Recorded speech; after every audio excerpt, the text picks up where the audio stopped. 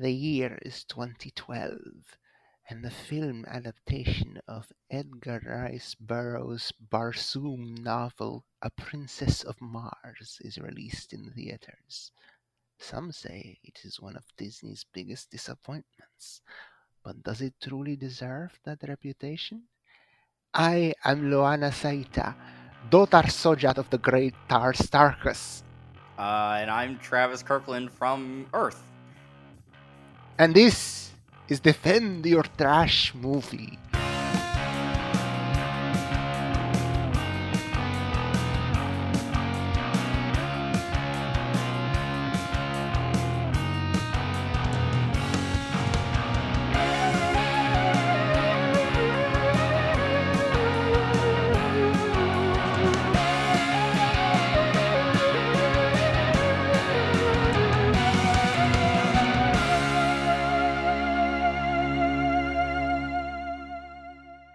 Welcome back. Welcome back.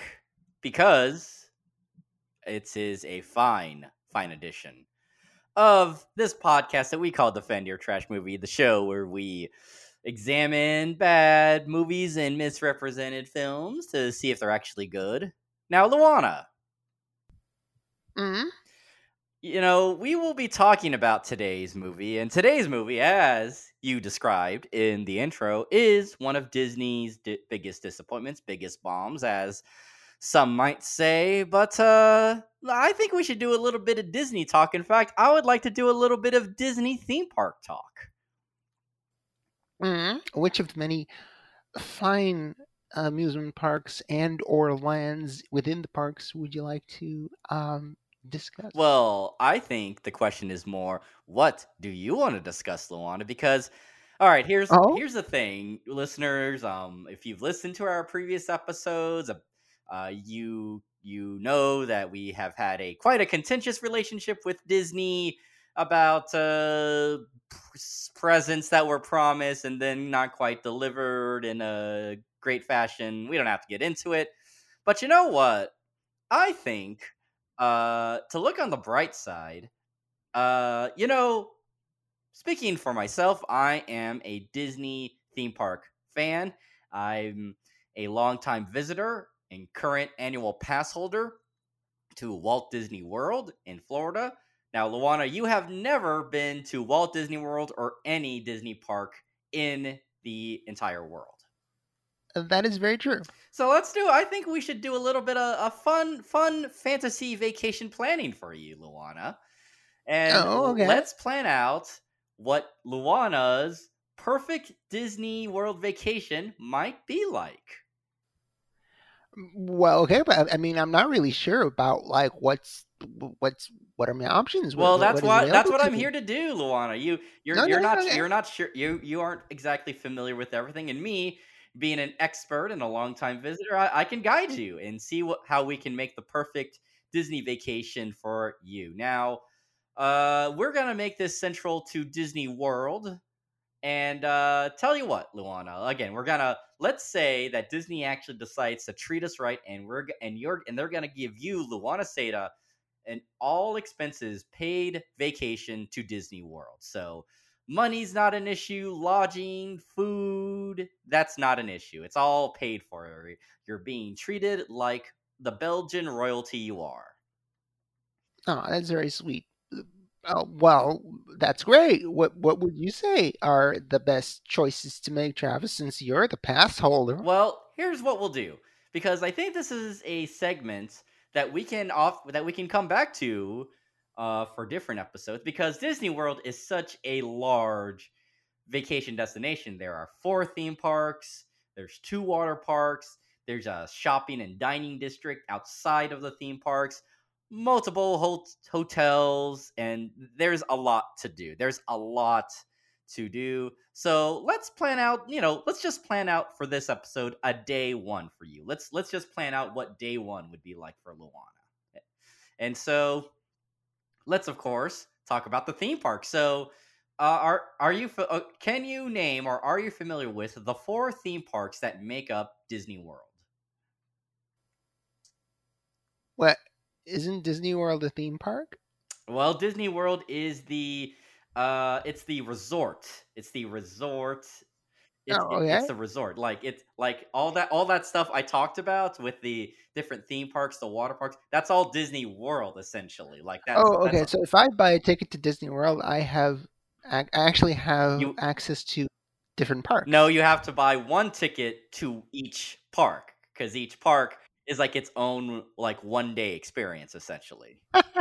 Okay. I'm starting to remember why I've never gone to any You're of these. beginning to see why only an Yeah. all expenses paid trip is maybe the only way to perfectly visit this place. But again, Okay. we're living in the like again, Disney World is all about fantasy and the fantasy life and the fantasy land of it all. Hooray. Okay. Yeah. Okay. Okay, Okay. Okay. but just out of cultural osmosis, do you know what the four theme parks that make up Disney World Um. are? Okay. So I always thought they were just like lands that you could visit for free with one ticket, but apparently that's not the case. I think there's Epcot Right, there's Epcot. That's the one with the that's big ball, with like the big golf Yep, ball. it's half futuristic stuff and half World Showcase with all the different pavilions about technology, the future, All as right. well as displaying the Is culture of is other foreign Epcot countries. is that Tomorrowland? Or is that a different thing? Tomorrowland is a land in another theme park, and All right. that is There's the Magic and Kingdom. Tomorrowland is a land in Magic Kingdom, Okay. which is I would say like the traditional Disney park that Right. people There's usually. the It's got Cinderella Castle. It's got Yeah, yeah, yeah. all of the what small. It's a small world. Pirates of the Caribbean. All those rides you think of. That's all in Magic Kingdom. So that's two, Okay. So how many are there? four. There's is Animal Kingdom park in itself? That is right. That is Animal Kingdom. That is the one that's basically like a giant zoo animal conservation area and is all about nature environmentalism and the animal kingdom as the title says. And can you conjure up the last park, the fourth one?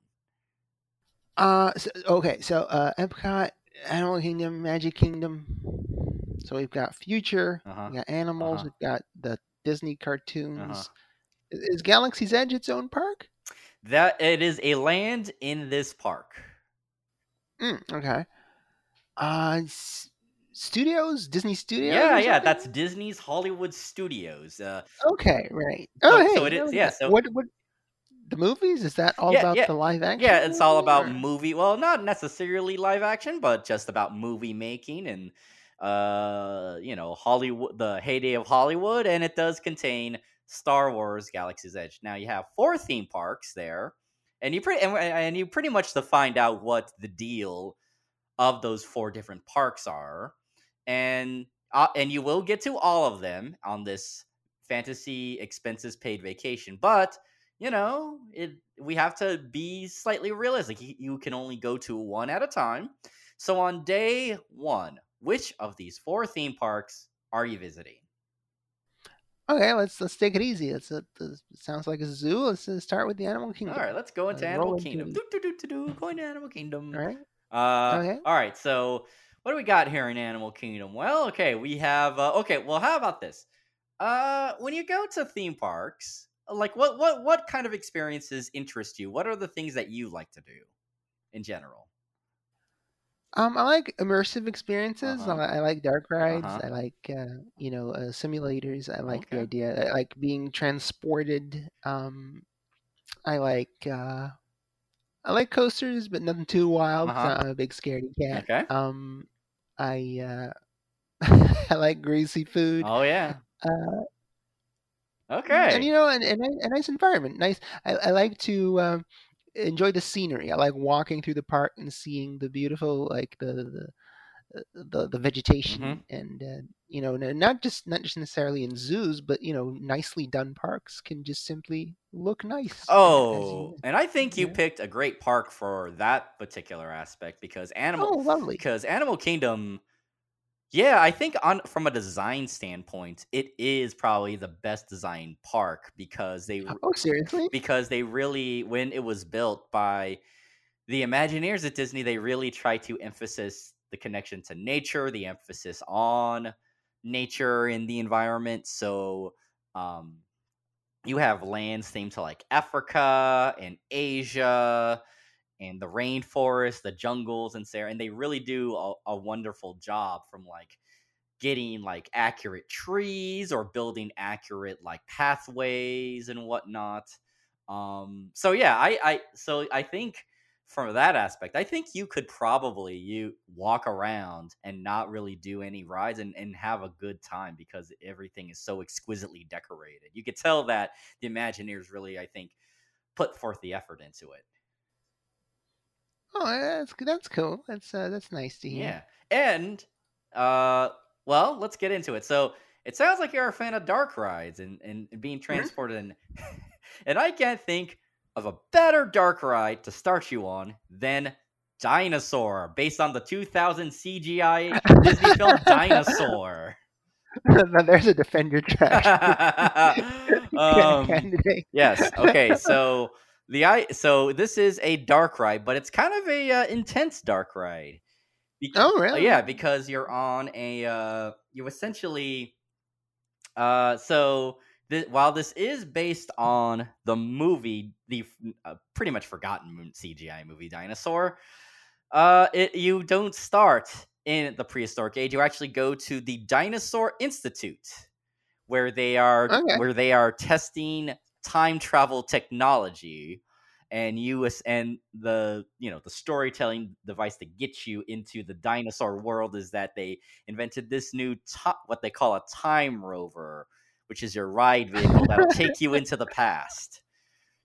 That, that's a lot of extra lore to the film Dinosaur. Well, look, it would be just so silly. Look, wouldn't you feel silly if you just went into a building and you just saw your friend Aladar, the iguanodon, just right in front of you? Like Like, awesome wouldn't you character. be like, that was so random? I need a storytelling device. I'm not immersed at Yeah. all if I just came across my boy If you Aladar. just it's like you gotta save the Aladar. You gotta pace out the reveal of Aladar. You can't reveal your Aladar so soon. So Okay, so let's fucking take this time buggy to Aladar.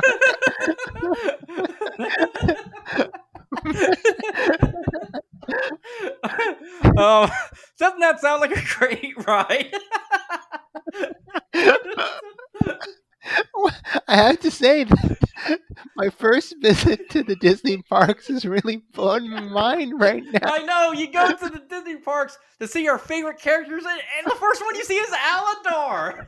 Yeah, I took a time buggy specifically to do it, and all the beautiful, beautiful, beautiful setting and vegetation of Animal Kingdom. I just ran straight past that to take to get into the time buggy and see my man's Aladar. Fuck you, Komodo dragons and polar Exactly. I bears. know. No. You just yeah. You would smack a zebra in the face to get it out of the way to go see Like Aladar. headbutting a camel like Conan. You're hashtag not like other girls who are all about the Disney princesses. You're about Aladar. Hey, listeners, if you're on Twitter and you're listening to this episode, I want you to now perpetrate this fake notion that Luana is the number one Aladar fan. Ripped to my mentions, but I'm different. Oh, and Luana, Okay, what? so And Luana, no, Aladar, the yeah, Aladar. And you know what? You love that ride so much. That's the only thing you did at Animal Kingdom. It's closing I time. just did Day it one again and complete. again. Day one complete. Fuck everything else. Fuck you, James Cameron. No, And no. I know the Avatar shit was in here. But fuck Avatar. We went to see Aladar. No. We should give mention to the Pandora stuff. Yeah, so we did a little for listeners. We did a little bit of off mic chatting about Pandora, the world of Avatar, because this Animal Kingdom does contain Pandora, the world of Avatar, which has all the land and ride experiences relating to James Cameron's movie franchise. And here's the thing, Luana, because oftentimes Avatar, the joke about Avatar in some circles, like, well, Avatar was the biggest movie in the world, and no one remembers it, no one likes it, and all that. And yet, dig this. So, of the 4 Disney World theme parks, Animal Kingdom was always number 4. Like, obviously, still saw millions of visitors, but it was still the least visited of the 4. Oh, When they added Pandora, the world of Avatar, it went from number 4 to number 2. okay.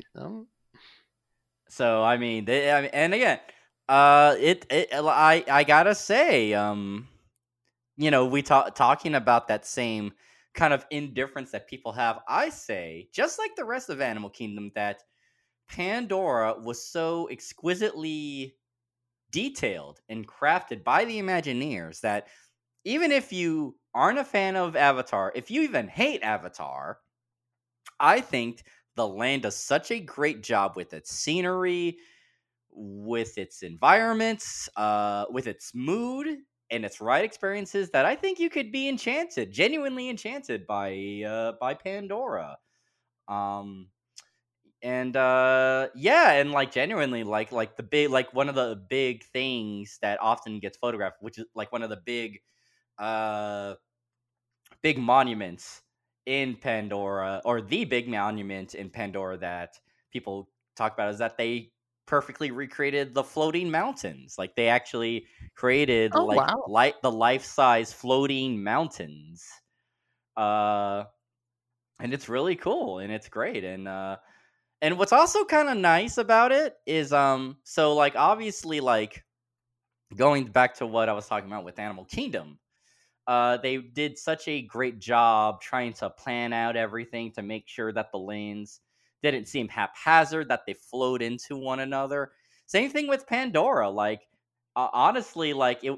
In retrospect, it's such a perfect fit to the aesthetic of to Animal Kingdom. Like they managed to really make that world definitively that alien planet while not breaking the aesthetic already established, the like kind of the natural environment aesthetic established by Animal Kingdom. So yeah, I mean, what do you think? I mean, and there's 2 rides there. You got Flight of Passage, which is like the newest, most modern, advanced e-ticket version of a 3D simulator ride. It's so great. And then there's a Navi River Journey, which is just a narrative free. No, there's no story, but it's just you. You're in a nice little boat, and you just travel through this like a Navi River at night, and you see all the luminescent plants and the animals and whatnot.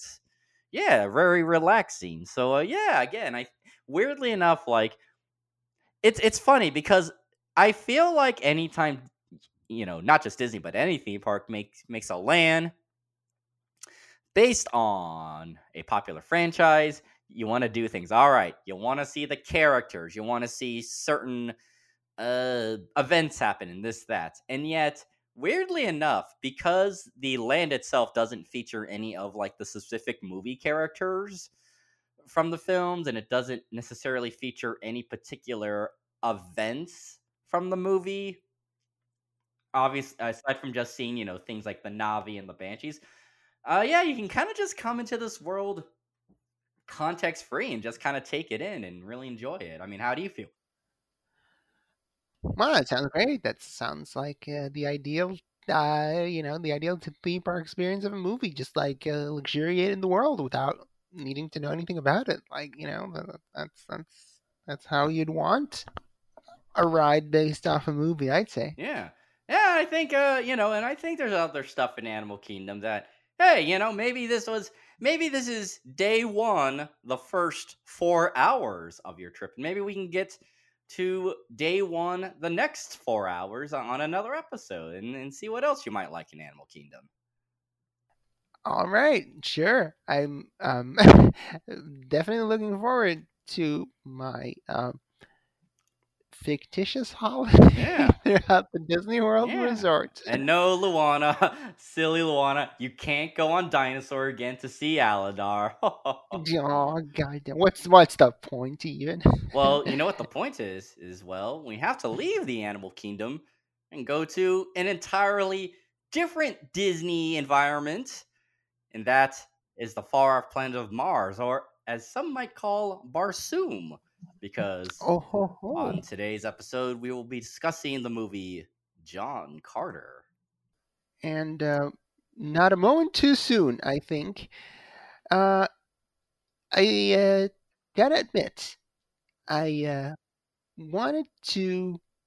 My choice for the Animal Kingdom and the world of Avatar was slightly was a bit of a setup because you can't talk Avatar without talking about John Carter.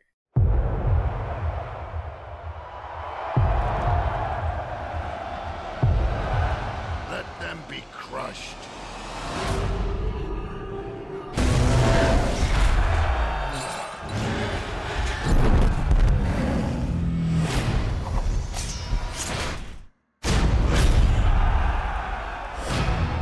You killed him with one blow.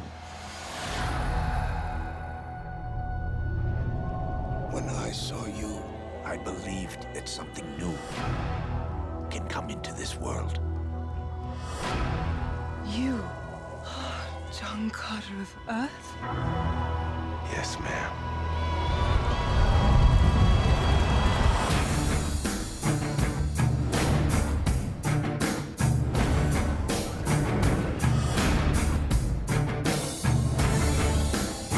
What happened to this place? A new power threatens to destroy our city. That don't look like a fair fight. You are ugly, but you are beautiful. You will fight for us! Get on.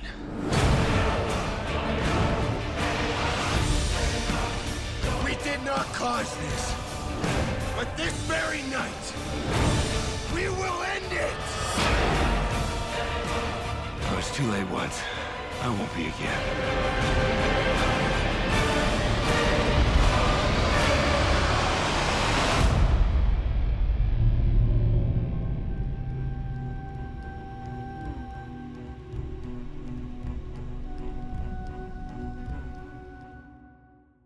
John Carter, directed by Andrew Stanton, was released on March 9th, 2012. It stars Taylor Kitsch, Lynn Collins, Samantha Morton, Willem Dafoe, and many others. It's based on the sci fi novel A Princess of Mars, written by Edgar Rice Burroughs. And I didn't realize this, Luana. This year that we are recording this, 2022, it's the 10-year anniversary of this movie coming out. Yeah, I was thinking about that coming home from work. Hey, wait a minute, we're doing John Carter, which Yeah. came out 10 years ago, which is so weird. Yeah, it came out 10 years ago and had quite a lot of press about it. Not good, not all good. In fact, most of it pretty bad. But, a decade out, and that's what this podcast is about. It's maybe good to really look at this film and see truly what it's all about. I'll start with this. I have never read any of the Barsoom books, any of the John Carter books that Edgar Rice Burroughs wrote. I have always been aware of the books in culture. I know that they are sort of these important text in the context of sci-fi adventure, fantasy adventure, and that so many storytellers, writers, and filmmakers and whatnot were inspired by these books and whatnot. And I know that also that many filmmakers have been trying for a long time to do a John Carter movie over the decades. But this movie is the only John Carter content that I've actually ever witnessed. This is the only John Carter stuff I've been privy to. What about you? Pre-movie, what was your experience with the John Carter stuff? I had heard about the many attempts to make a John Carter movie or a Princess of Mars movie. I'd seen some fan art. Um, I ended up reading A Princess of Mars, but I think I only read A Princess of Mars after um, after seeing the movie. So I went into it pretty pretty unspoilt, I guess. So yeah, I did not know a whole lot of it. I did um, end up, although I'm not sure if I read it before seeing the movie or after. I also did read John Carter and the Gods of Hollywood. Okay. Uh, is a book about the about the journey of Princess of Mars to screen, Oh. basically. Hmm.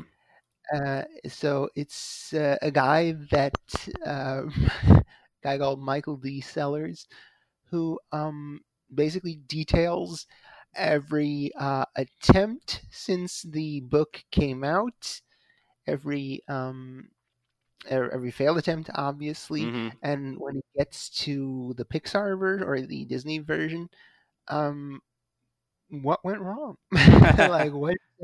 So he analyzes the marketing campaign and how did this happen, and where does the movie kind of shoot itself in the foot? Not just the movie, but the or not just the marketing campaign, but the movie itself ultimately as well.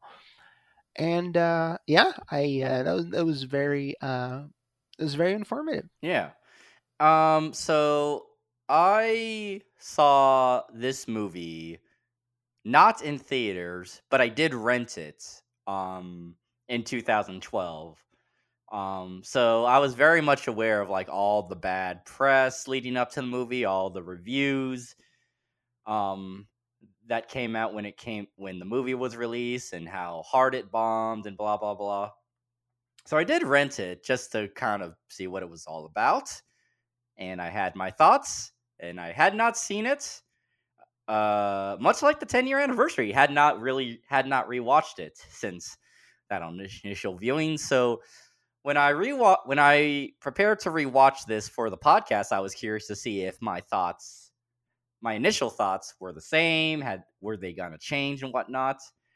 And I'm gonna say that they have not changed. What about you? What's your experience with the movie John Carter? I think they're about the same. I was like in maybe I'm slightly more more cynical, I suppose. I was very enchanted in 2012 about the things they got right, Uh huh. and in 2022, I was a bit disappointed in the things it did wrong, to my opinion, that were just, you know, L's that they did not need to take. Uh huh. There were some creative decisions made that made me go, this was not a budget decision. This was, this was not forced upon you. You made that choice, and so, but ultimately, I did like the movie once again. Like, it has many charming qualities. I guess because now you're 10 years on and you definitely know they're not going to make a sequel, although maybe there's been the 10 years that have passed, maybe we'll Yeah. see another John Carter reboot, who knows. Who knows? Yeah. But yeah, I still like the movie. I still like dislike the things I disliked 10 years ago, but now it's more like, oh man, why did you do that? Yeah. I had mentioned before that my initial feelings about the movie have not changed 10 years later, and do you know what those thoughts are? What was that? John Carter is a good movie. Yeah, I would agree with that. Yeah, and which might be kind of mind blowing considering, again, the reputation that this film has gotten. But yes, I will agree with you. There are issues with this movie. However, I think once the movie gets into the swing of things, I think it's a really fun adventure movie, a genuinely fun adventure movie that, whatever the marketing is. I mean, we might get into the marketing later, but it seems like marketing it seems like filmmaking is a whole ball game, and then marketing the movie is an entirely different ball game. I- I And certainly learned that as a younger film fan when John Carter came out. Jeez. yeah, yeah. But you know, swatting away all that marketing and the buzz and this and that, I really do think that this is a genuinely fun sci-fi movie if you give it a chance. Absolutely, absolutely, and I would wholeheartedly recommend it if you're looking for something new. All right, but I remember you because we've been friends for a long time, and I remember you were like an early proponent of this movie, an early supporter of like, no, everybody, this is actually good. There's actually good stuff in here, genuinely fun stuff. So you've been holding the torch for Barsoom and Helium and the Tharks. Hashtag Tharks do not fly. But what did they do? Why couldn't I mean I know Twitter existed back then, but I think if this movie was released now, they should have the hashtag Tharks do not fly as an advertising. Hashtag Tharks do not fly. And then at some point they can a character go, they fly now? Flying is good. Okay, but what do you think? I'll let you kind of have the floor for a good chunk. So, what are like some of the first qualities of this movie that I think you want to tell listeners, for those who maybe are a little bit ambivalent to John Carter? Okay, so I think that we are deep enough into MCU dominance in 2022 that there's probably gotten to be, a good bit of backlash. Even if you like the MCU, it's like, oh, they're all just snark machines and snarky, goofy guys doing sitcom shtick while chasing a MacGuffin and such not such wise. And John Carter is a very much a throwback adventure. It is very much not a snarky, self-aware type of movie. It has it is supremely earnest. There It is no, is yeah, there is no like they, as I joked before, there is no they fly now moment. yeah. There's no he's standing right behind me, isn't there? There's no well that happened. There's no instead of that, there's lines like "Let red man kill red man until only green Martian remain," and "If my right arm offends me, I will cut it off." And just this going all in on just sci-fi space opera bullshit. Like here is the canon of the ninth ray. Nobody makes any jokes about the ninth ray. Huh? What happened to the other ray? they just run with it. It is a very sincere adventure. It's sweepingly romantic. It's got a big Michael Giacchino score. Lovely Um, Giacchino score. what? Lovely Giacchino score. Yeah, absolutely. And it's big and earnest and romantic and well, the humor that is there is character based humor. No one is commenting on the situation. They're making jokes. They're um they are making jokes in character to another character. They're making each other laugh, or they're being sarcastic Mhm. about the person that they are talking to, not the genre trope that they're being faced with. Yeah, I'll say that like a definite plus to this movie is I think the humor is genuinely funny. Like the moment where near the climax when John is leading the army of Tharks into the wrong city, When actually, and then the one Thark slaps him on the head and like, you dummy. I'm like, oh, that's like a genuinely funny good beat. Like it doesn't like I feel like in a more sarcastic movie that would stick out as a sore thumb, but yet it feels like a very, I don't know, a very fun natural comedic beat in that moment. And the Admiral Kantos Khan, who tells John, "Come on, take me hostage." Yeah. No, not the sharpest suit in the shed, are you? Uh, that's a very funny moment. Or John trying to escape Bryan Cranston a bunch of times via jump Yeah. cut. Yeah, I think Yeah. I think because this is the live action debut of Andrew Stanton, who previously known for directing the Pixar movies Finding Nemo and Wall-E and being one of the founding heads of Pixar. And I think one of his strengths in this movie, I think he has a really strong sense for the comedic montage. So that sequence you described, where Kitch is continually escaping from Cranston's capture, while Cranston is like, while Cranston is doing sort of like the boring expository thing of telling the audience what John Carter is responsible for, but doing these comedic beats of him continually escaping and beating up Cranston. I think that's really great.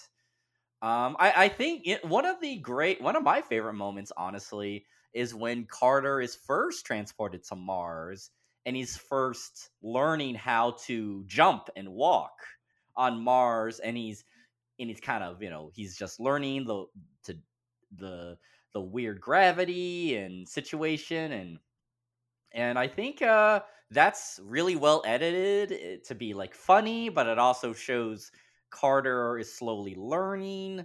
I think that piece of music that plays under that montage might be my favorite piece of the Giacchino score. I think it wonderfully is comedic, but also captures a kind of romantic wondrousness of Mars. Yeah, and I think he has. I think that is one of the strengths that Stanton really brings to this movie. Yeah, absolutely. I think that the humor, here's where we kind of bump up against the because Stanton is so adept at bringing the wonder of Mars. He seems to forget that John Carter is our guy. Is the guy with whomst do we want to uh, experience all the wonders of Mars, of Barzoom. And we don't need. I don't know if you haven't read any Barzoom stuff, but I'm not sure if you're aware. Maybe you are. The whole Civil War dead family background. He's a PTSD vet or whatnot. Uh huh. That wasn't in the books. I figured. I kind even as much as I like that movie, it that feels like a movie made backstory. Right, yeah. And it's because, John is just a guy. He's an Earth guy. He's like a righteous, square-jawed hero of old-timey sci-fi, ray guns and aliens type of stories. There's not much to him. He's just a good guy. And he likes helping people, and is so I understand that for a 2012 production, like maybe we want something to this guy. Maybe we'll give him some dimension. But honestly, they didn't need to, because because Barzoom is a wonder. Barzoom is Barzoom is the thing that we are going to explore as an audience. There's never been a Barzoom movie, there's never been a Barzoom cartoon, or there's Barsoom the cartoon. books, a Barzoom cartoon. um, so it's your job as a filmmaker to, okay, let's check. There's not much to Luke Skywalker either. There's not much to, it doesn't matter. We're gonna see what Tatooine and the Death Star is all about. We don't need to discover what Luke Skywalker is about. We'll learn that later. But let's in 1977 we needed to know what the Star Wars universe was about Uh-huh. first. And you kind of got what Luke's deal was, but it's simple. Oh, I'll never get off this rock, Yeah. and that's enough. We know, or what Han's deal was by saying like, I don't believe in religion, and just give me the money, man. Yeah. That's all. Yeah. That's what. And honestly, when there's a moment when like the Zodanga ship attacks the healing ship, hey, that ain't no fair fight. That's all you need to fucking know about John Carter. A lady. Yeah. He needs to be and I feel like we almost kind of we've gotten to the point where we just bring back the MCU. Like I think like the sort of goofy, nice, brawny himbo like Thor. That's kind of what John Carter should be like. Hey, that's a lady. He's also a Confederate veteran. I don't know how you jump around that, but he's a Southern gentleman. There's a moment where Mark Strong says like, "Sir, polite must be a Southerner," and and it's like you can't. He's not really acting very Southern throughout the movie. Oh, is he like conspicuously polite? I guess he did say "sir" just now, but and if they had just made him like a sort of funny, like a Chad Foghorn Leghorn, then that's enough. You don't need a tragic backstory. He's like, well, I guess I'm a veteran, but the war's over, so I got to make my money where I got to make money. There's a gold cave, you say. Let's check it out. Oh no, now I'm on Mars. That's all you need. And yeah, I agree with you that the backstory of him having a dead family is unnecessary. Because it seems like that's the reason that's added there is like they want the hero progression of John to be of somebody who doesn't want to fight, who doesn't want to take up a cause, and then his adventures on Barsoom make him become a warrior with purpose. Essentially, I think that's what at least this movie version wants John Carter to be, and I think you could still do that without the backstory. Like if you still need him to be a little bit haunted, like maybe not quite himbo, but maybe a little bit more sardonic, I think you could have him be just like a guy who was in like the US Cavalry but like was disillusioned about American colonialism and whatnot, which like yeah, would be understandable. Like he's a guy who's like seen warshed and doesn't believe in war, doesn't believe in any of this, force majeure, manifest destiny bullshit and anything. And so he's just interested in just what he can make out. That's why he's interested in like the gold cave and whatnot. And then he gets transported to Mars, and then from his event, and then you can still do the story as pretty much beat from B, where it's like, okay, this was a guy didn't care about his country, didn't care about fighting, and through his perseverance on Barsoom, he finds purpose. You can still have that, and it's so simplified too, that it's like, but again, it felt like they needed to have a real specific like movie story reason, as though like they read like in script 101 your hero character needs to have a definitive reason to do the thing he must do. And like yeah, a tragic backstory is like one of the easiest things, but it's also like an unnecessary thing. And to kind of go into it, like if this movie has, again, never mind the marketing, never mind and all this. If this movie has problems, I do think it is not an easy movie to get into in the first act. Even when I rewatched this movie for the podcast recently on Disney Plus, I was rewatching it, and in the first 15 minutes, I was like, "Oh, I don't know if I can."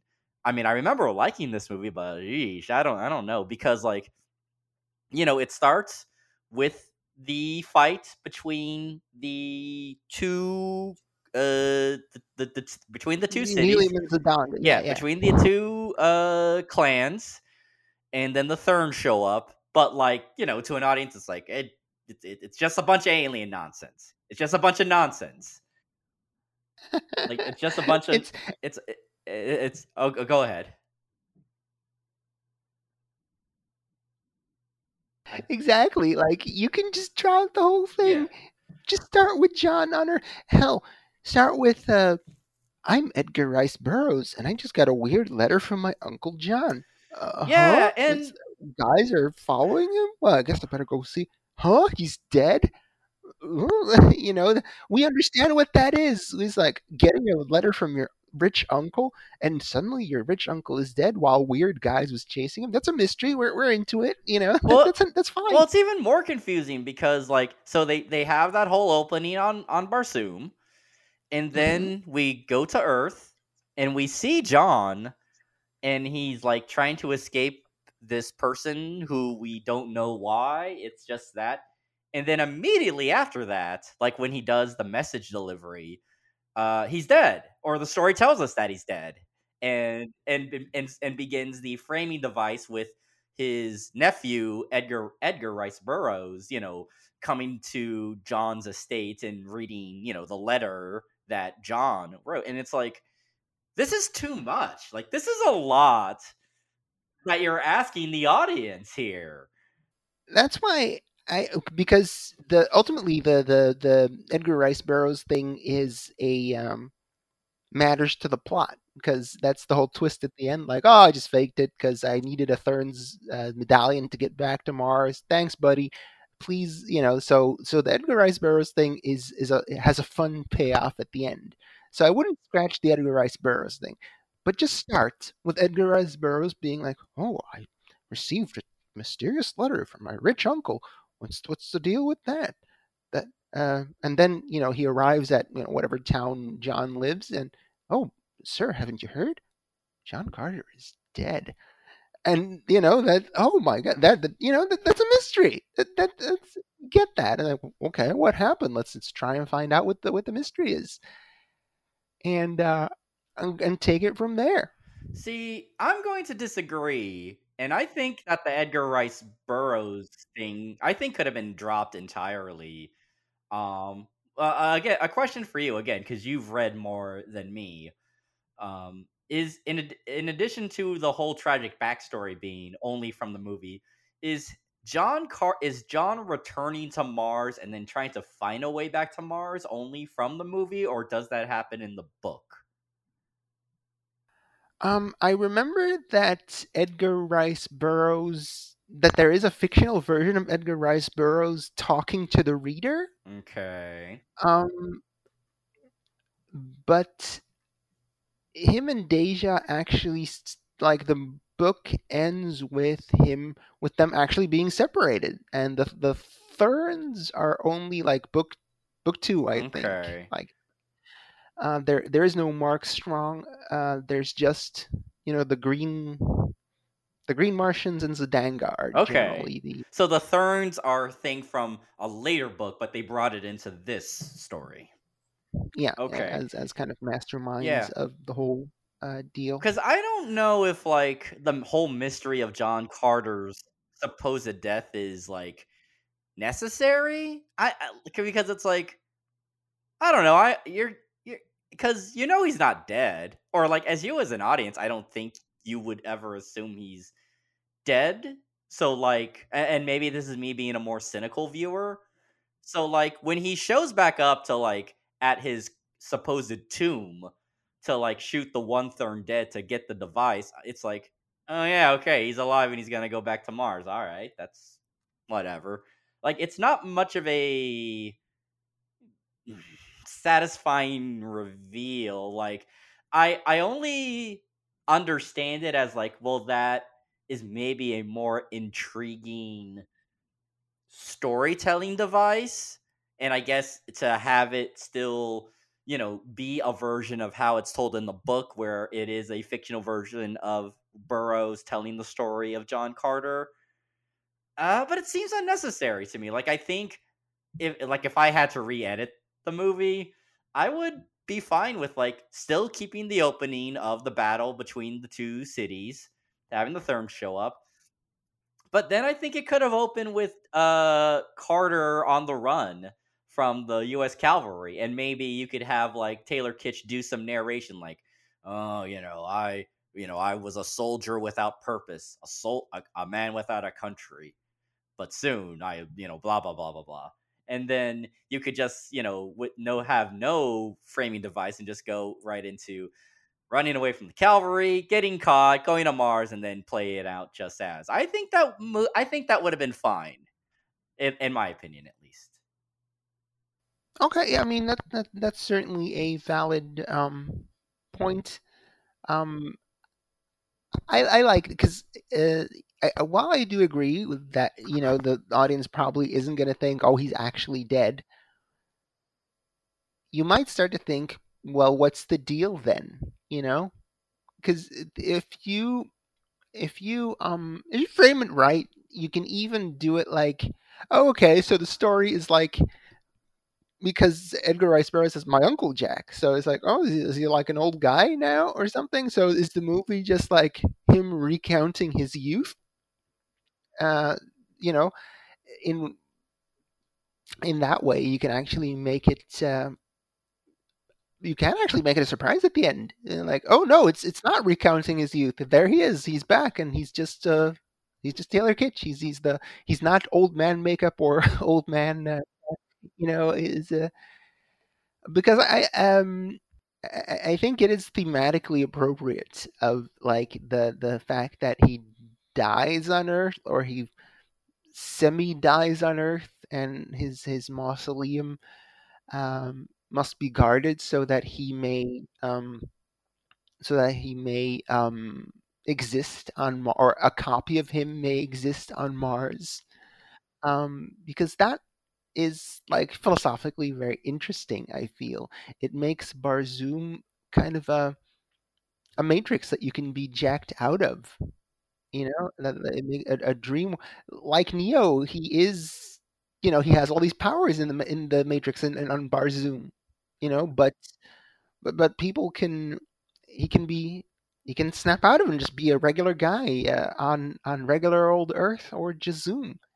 Um, so I think that aspect, like that, the fragility of his happiness is actually to me, a part of the romance. Okay. Okay, I see your point. I see your point. I want to go back to the tragic backstory one more time. And then I want to move on to some more positive things. Um, the weirdest thing about the addition of the tragic family backstory is so I was very familiar with Andrew Stanton before John Carter came out. I was a fan of Wally. I was a fan of Finding Nemo. So I've heard Stanton talk on commentary tracks for his movies. I've seen him do interviews. In fact, as part of the pre-release hype for John Carter, he did a TED Talk about the art of storytelling.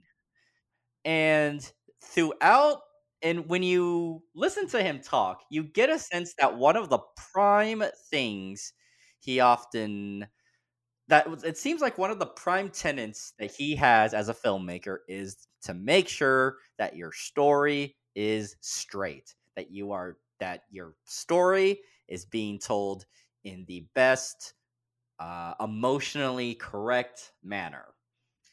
And one thing that he cites as an example is with Finding Nemo.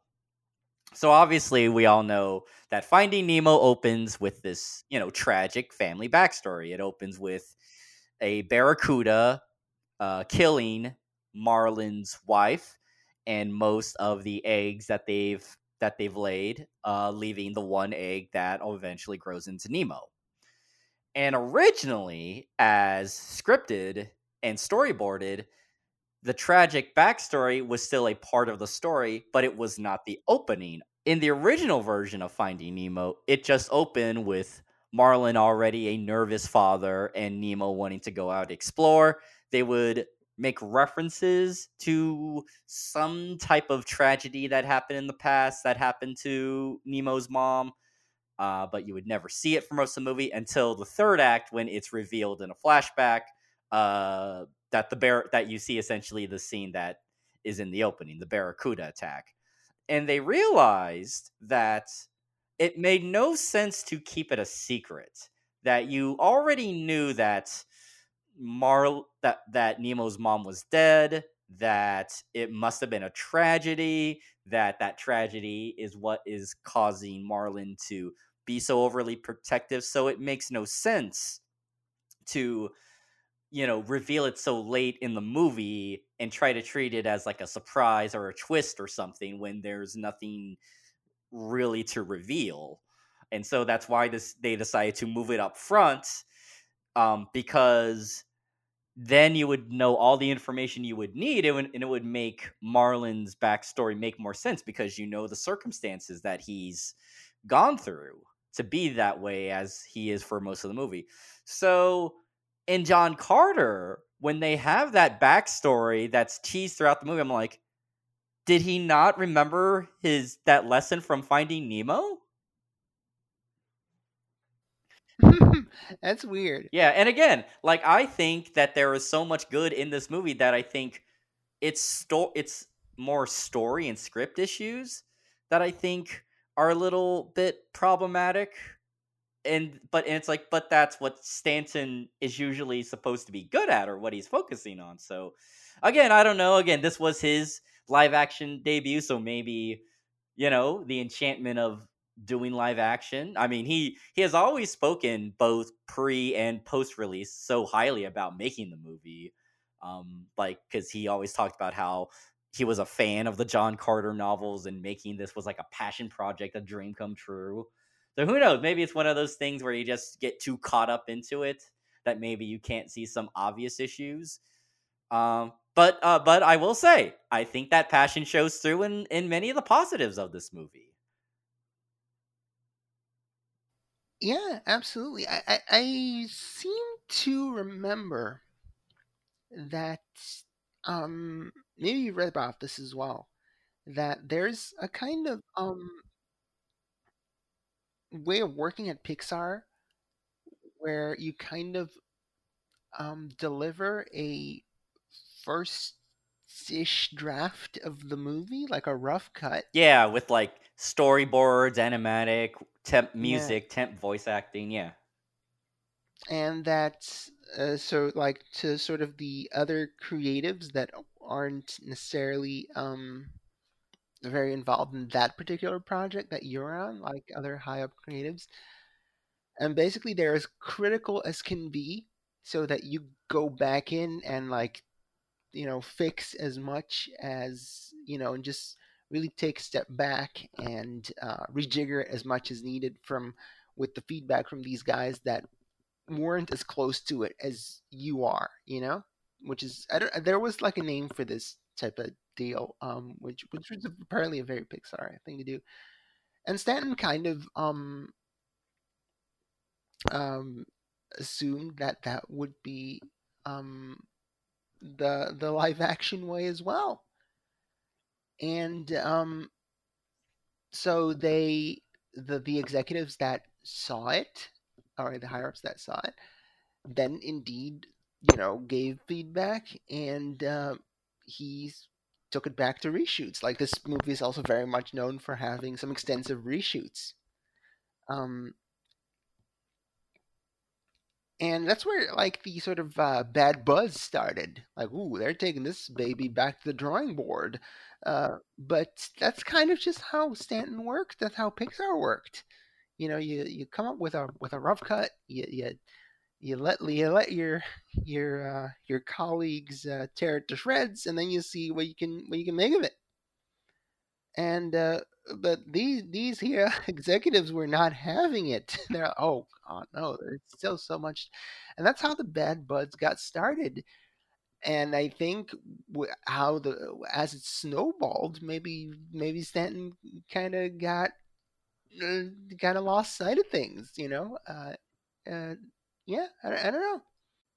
Considering how bad the buzz was, I think that we got a pretty, for all its faults, uh, we got a pretty darn good movie out of it still. Yeah, and I would even say, so Stanton, even after the bombing of this movie, he went on to go back to Pixar and he directed Finding Dory, which ended up grossing more money than Finding Nemo. So he definitely has not been hurting. And then he's actually continued live action stuff on television. He's directed TV episodes of Legion and Stranger Things and Better Call Saul. So again, he ain't hurting. He ain't hurting. That's cool. Yeah, but you know what? If he announced that he was going to return to a live action film, I would welcome it. I would welcome it, honestly. Mm-hmm. And I would welcome it because I think John Carter, I think one of the big strengths of this movie is its cast. Mm-hmm. I want to start with the, much derided Taylor Kitsch, who, I think kind of has a reputation for a leading man who didn't work out because of stuff like this and Battleship and X-Men Origins Wolverine. He just kind of... He was fucking Gambit, I forgot. Oh, but here's the thing. I actually think that he's kind of fun and charming in these movies. Even the very bad X-Men Origins Wolverine, I actually thought his Gambit was pretty decent. And I genuinely think he's a pretty decent John Carter. My problems with John Carter are probably in the script and direction, because I I kind of agree with you that for how thin a character Gambit is, Kitsch did a pretty good job in conveying. Oh yeah, that's Gambit. He's like a cocky bastard. Yeah, sure. So he can do that, and I think John Carter could have used a bit more Gambit in him, to be honest. So I'm not saying that, and I think he's actually a pretty good actor, because I didn't like the second season of True Detective, but he was real good in it, I thought. Oh yeah, he was. Yeah. I remember that. Mm-hmm. So my problems with John are not necessarily Kitsch. I'm sure he could have delivered a John Carter that would have been more to my liking, but he was not given the material. I mean, I think I'm a little bit nicer. I just thought I genuinely enjoyed him. Like, I think there's the fear. We talked about Avatar earlier, and people talked about how Sam Worthington seemed like a very bland leading man.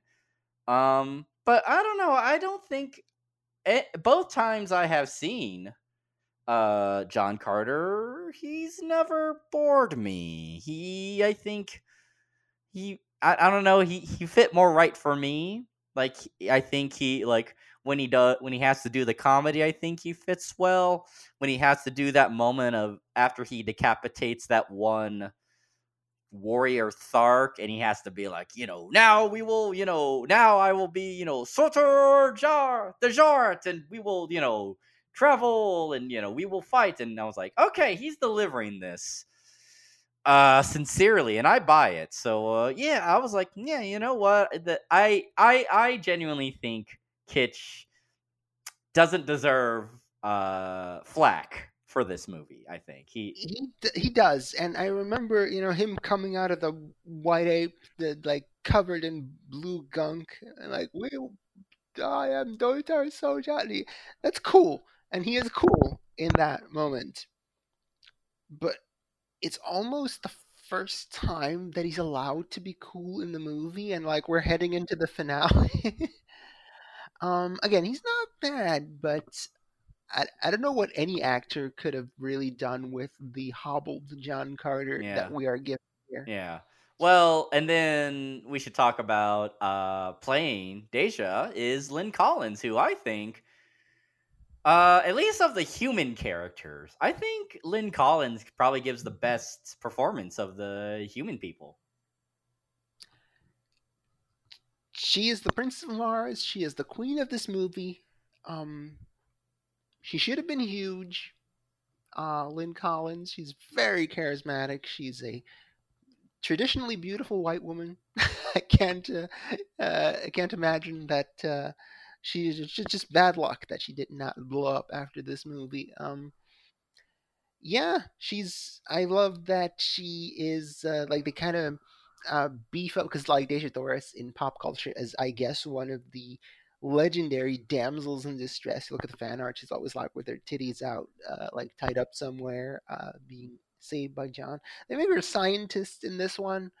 Um, she's constantly called Professor by John Carter, which is cute. And I love her intro where she's talking straight into the camera, giving this like, "Oh, I must urge you, the ninth ray is of paramount importance to the survival of Healy." And then she sort of breaks off in laughter, like, "Oh no, that's terrible." That's great. That's a fantastic fucking intro, and I love that. I think it's her voice saying Barzoom at the end. Uh, that she is, by all accounts, Barzoom. She is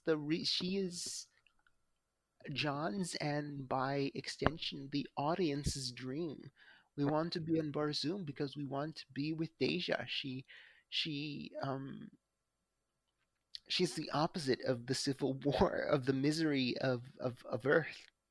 You know, she is sincerity and laughter and kindness and earnestness, and um yeah, and then Lynn Collins sells all that shit. What were you gonna say, Chad? Well, Collins has to kind of pull off, I think, a bit of a tricky role because she has to, she kind of has to be a damsel in distress at certain points, but she also has to be believable as a warrior, as someone who could have great scientific knowledge, but also be warm and pleasant, while also giving off a vibe of royalty. It's a lot.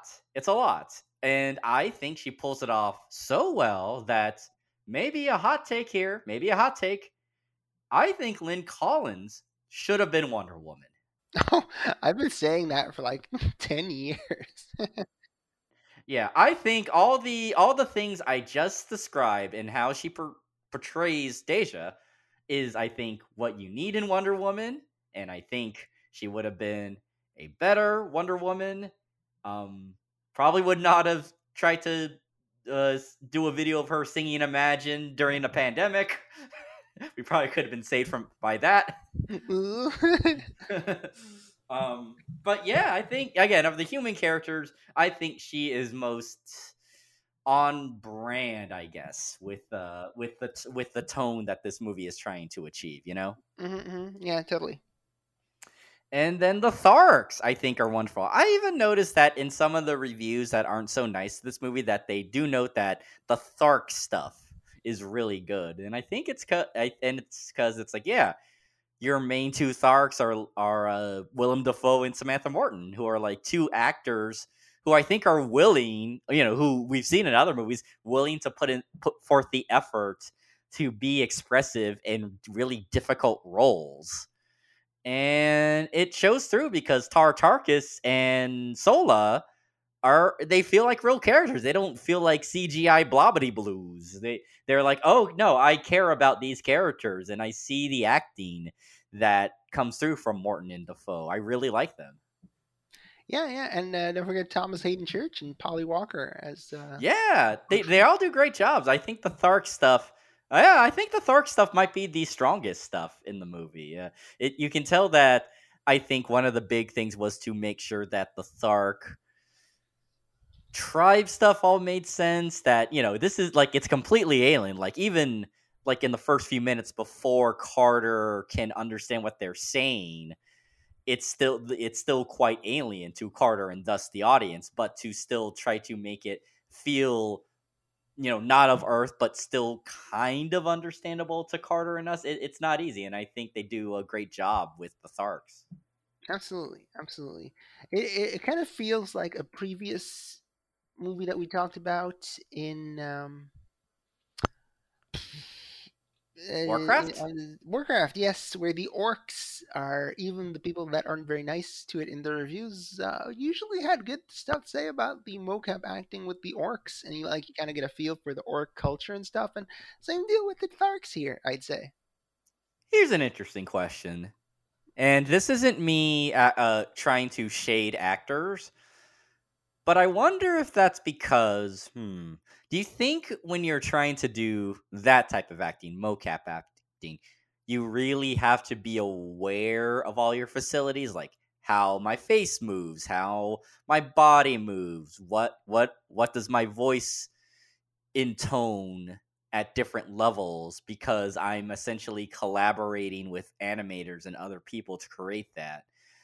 Um, Whereas maybe when actors have to play quote unquote human characters in these more fantastical settings, they can sort of more rely on reliable tropes, like I am royalty, I am a scoundrel, and blah blah blah, and maybe that's why they don't stand out compared to the more quote unquote grotesque creatures.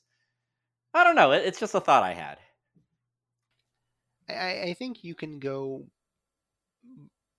because like a well drawn fantasy creature has to draw on well, obviously earthly stereotypes and archetypes. And if you paint these fake cultures and worlds well, then with a few brushstrokes, with a few lines, you can tell the audience, oh, that's this guy's deal. Yeah, yeah, I understand what Tar Stark's deal is. He's a tribal leader, like strong. We all gotta be strong warriors and honor and stuff like that. And oh, I know what Thomas Hayden Church's guy's deal is. He's like, oh, I'll get you, motherfucker. I'm gonna be the king. I'm stronger. That's okay. And those are very, very broad emotional strokes to convey. And I think an actor, that's catnip. It's like, okay, that's what I need to convey, and sure, I'll, just tell me which flibble flubble flooble fake words are supposed to convey these things, and and I'll do it. I'll bring the emotions. You give me the stupid lore. You give me the fake shit. Tell me which fake word goes with which real emotion, and I'll make sure that the audience associates that fake word with that real emotion, or that fake title or fake creature or whatever.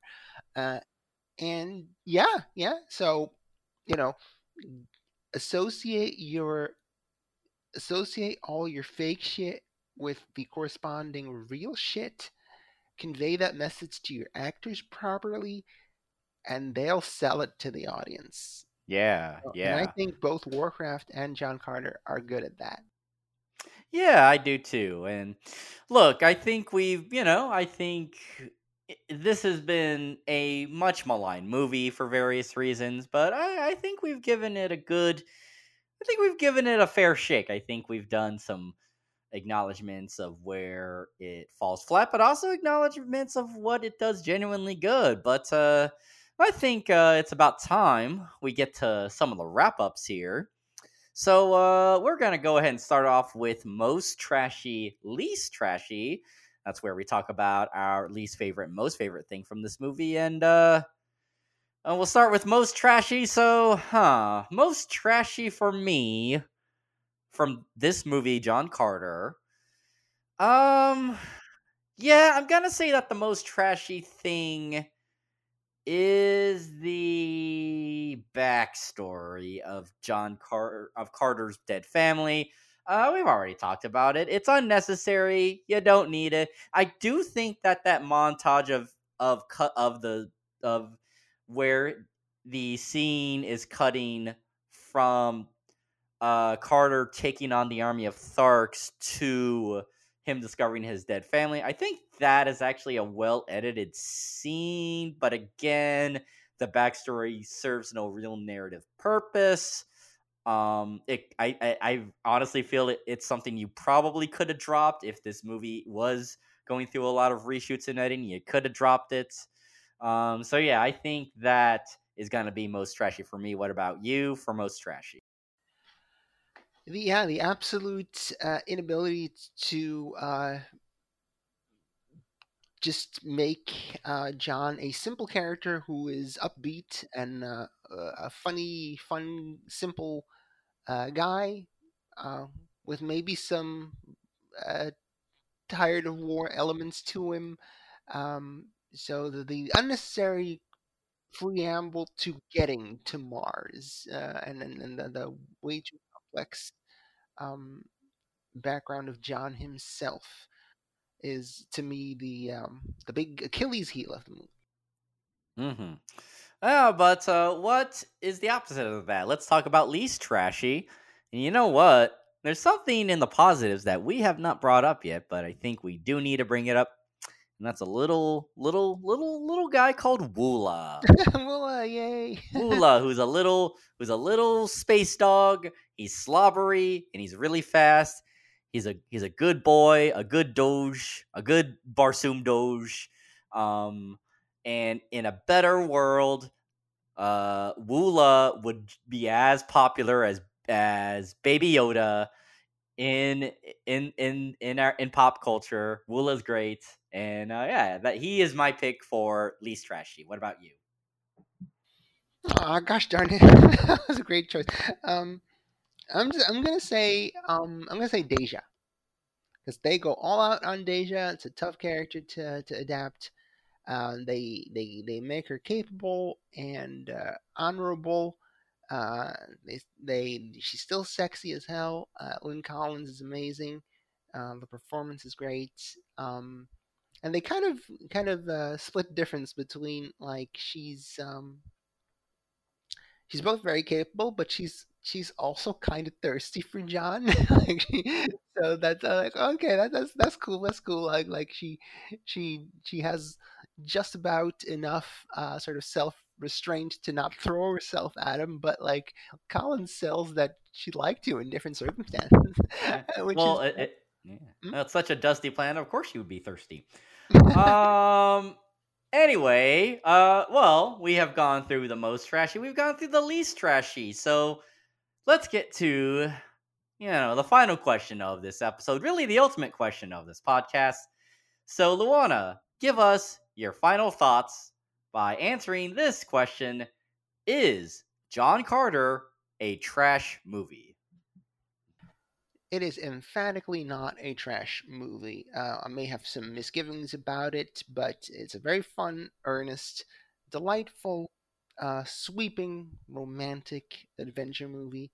Um, the likes of which I hope would we get many more of in the annals of Hollywood adventure.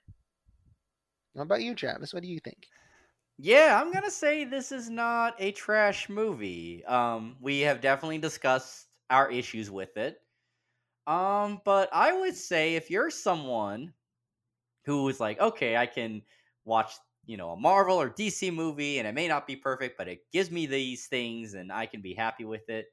Or, if you're that type of viewer who's even like, I watch romantic comedies or horror movies, and I don't expect them to be perfect, but if they give me certain serotonin highs or certain things I expect of this genre, then I'm fine with it. And I would say if you're willing to give those excusable parameters to movies like that, I think you'll be fine with John Carter and giving it a second chance or a first chance, even because I think for as much hullabaloo has been made about this being such a big bomb for Disney, that I think it's unfair. And I think, it's weird because I think Disney has this weird way of having properties that will fail at first, but then just give it time and it'll find some relevance. Like Tron is another movie I can think of that kind of came and went Bond, but then just it kind of slowly got a following, and then they made a sequel, and they maybe do another sequel, or who knows. So who knows? I mean, I kind of doubt that John Carter would get such a revival, but should John Carter be revisited by Stanton, by Disney, with all the same principles and whatnot, honestly, as much as it may seem on paper as a bad idea, I would welcome it because I think John Carter is a fun movie. Give it a chance if you haven't seen it. Not a trash movie. Don't believe the hype. Absolutely.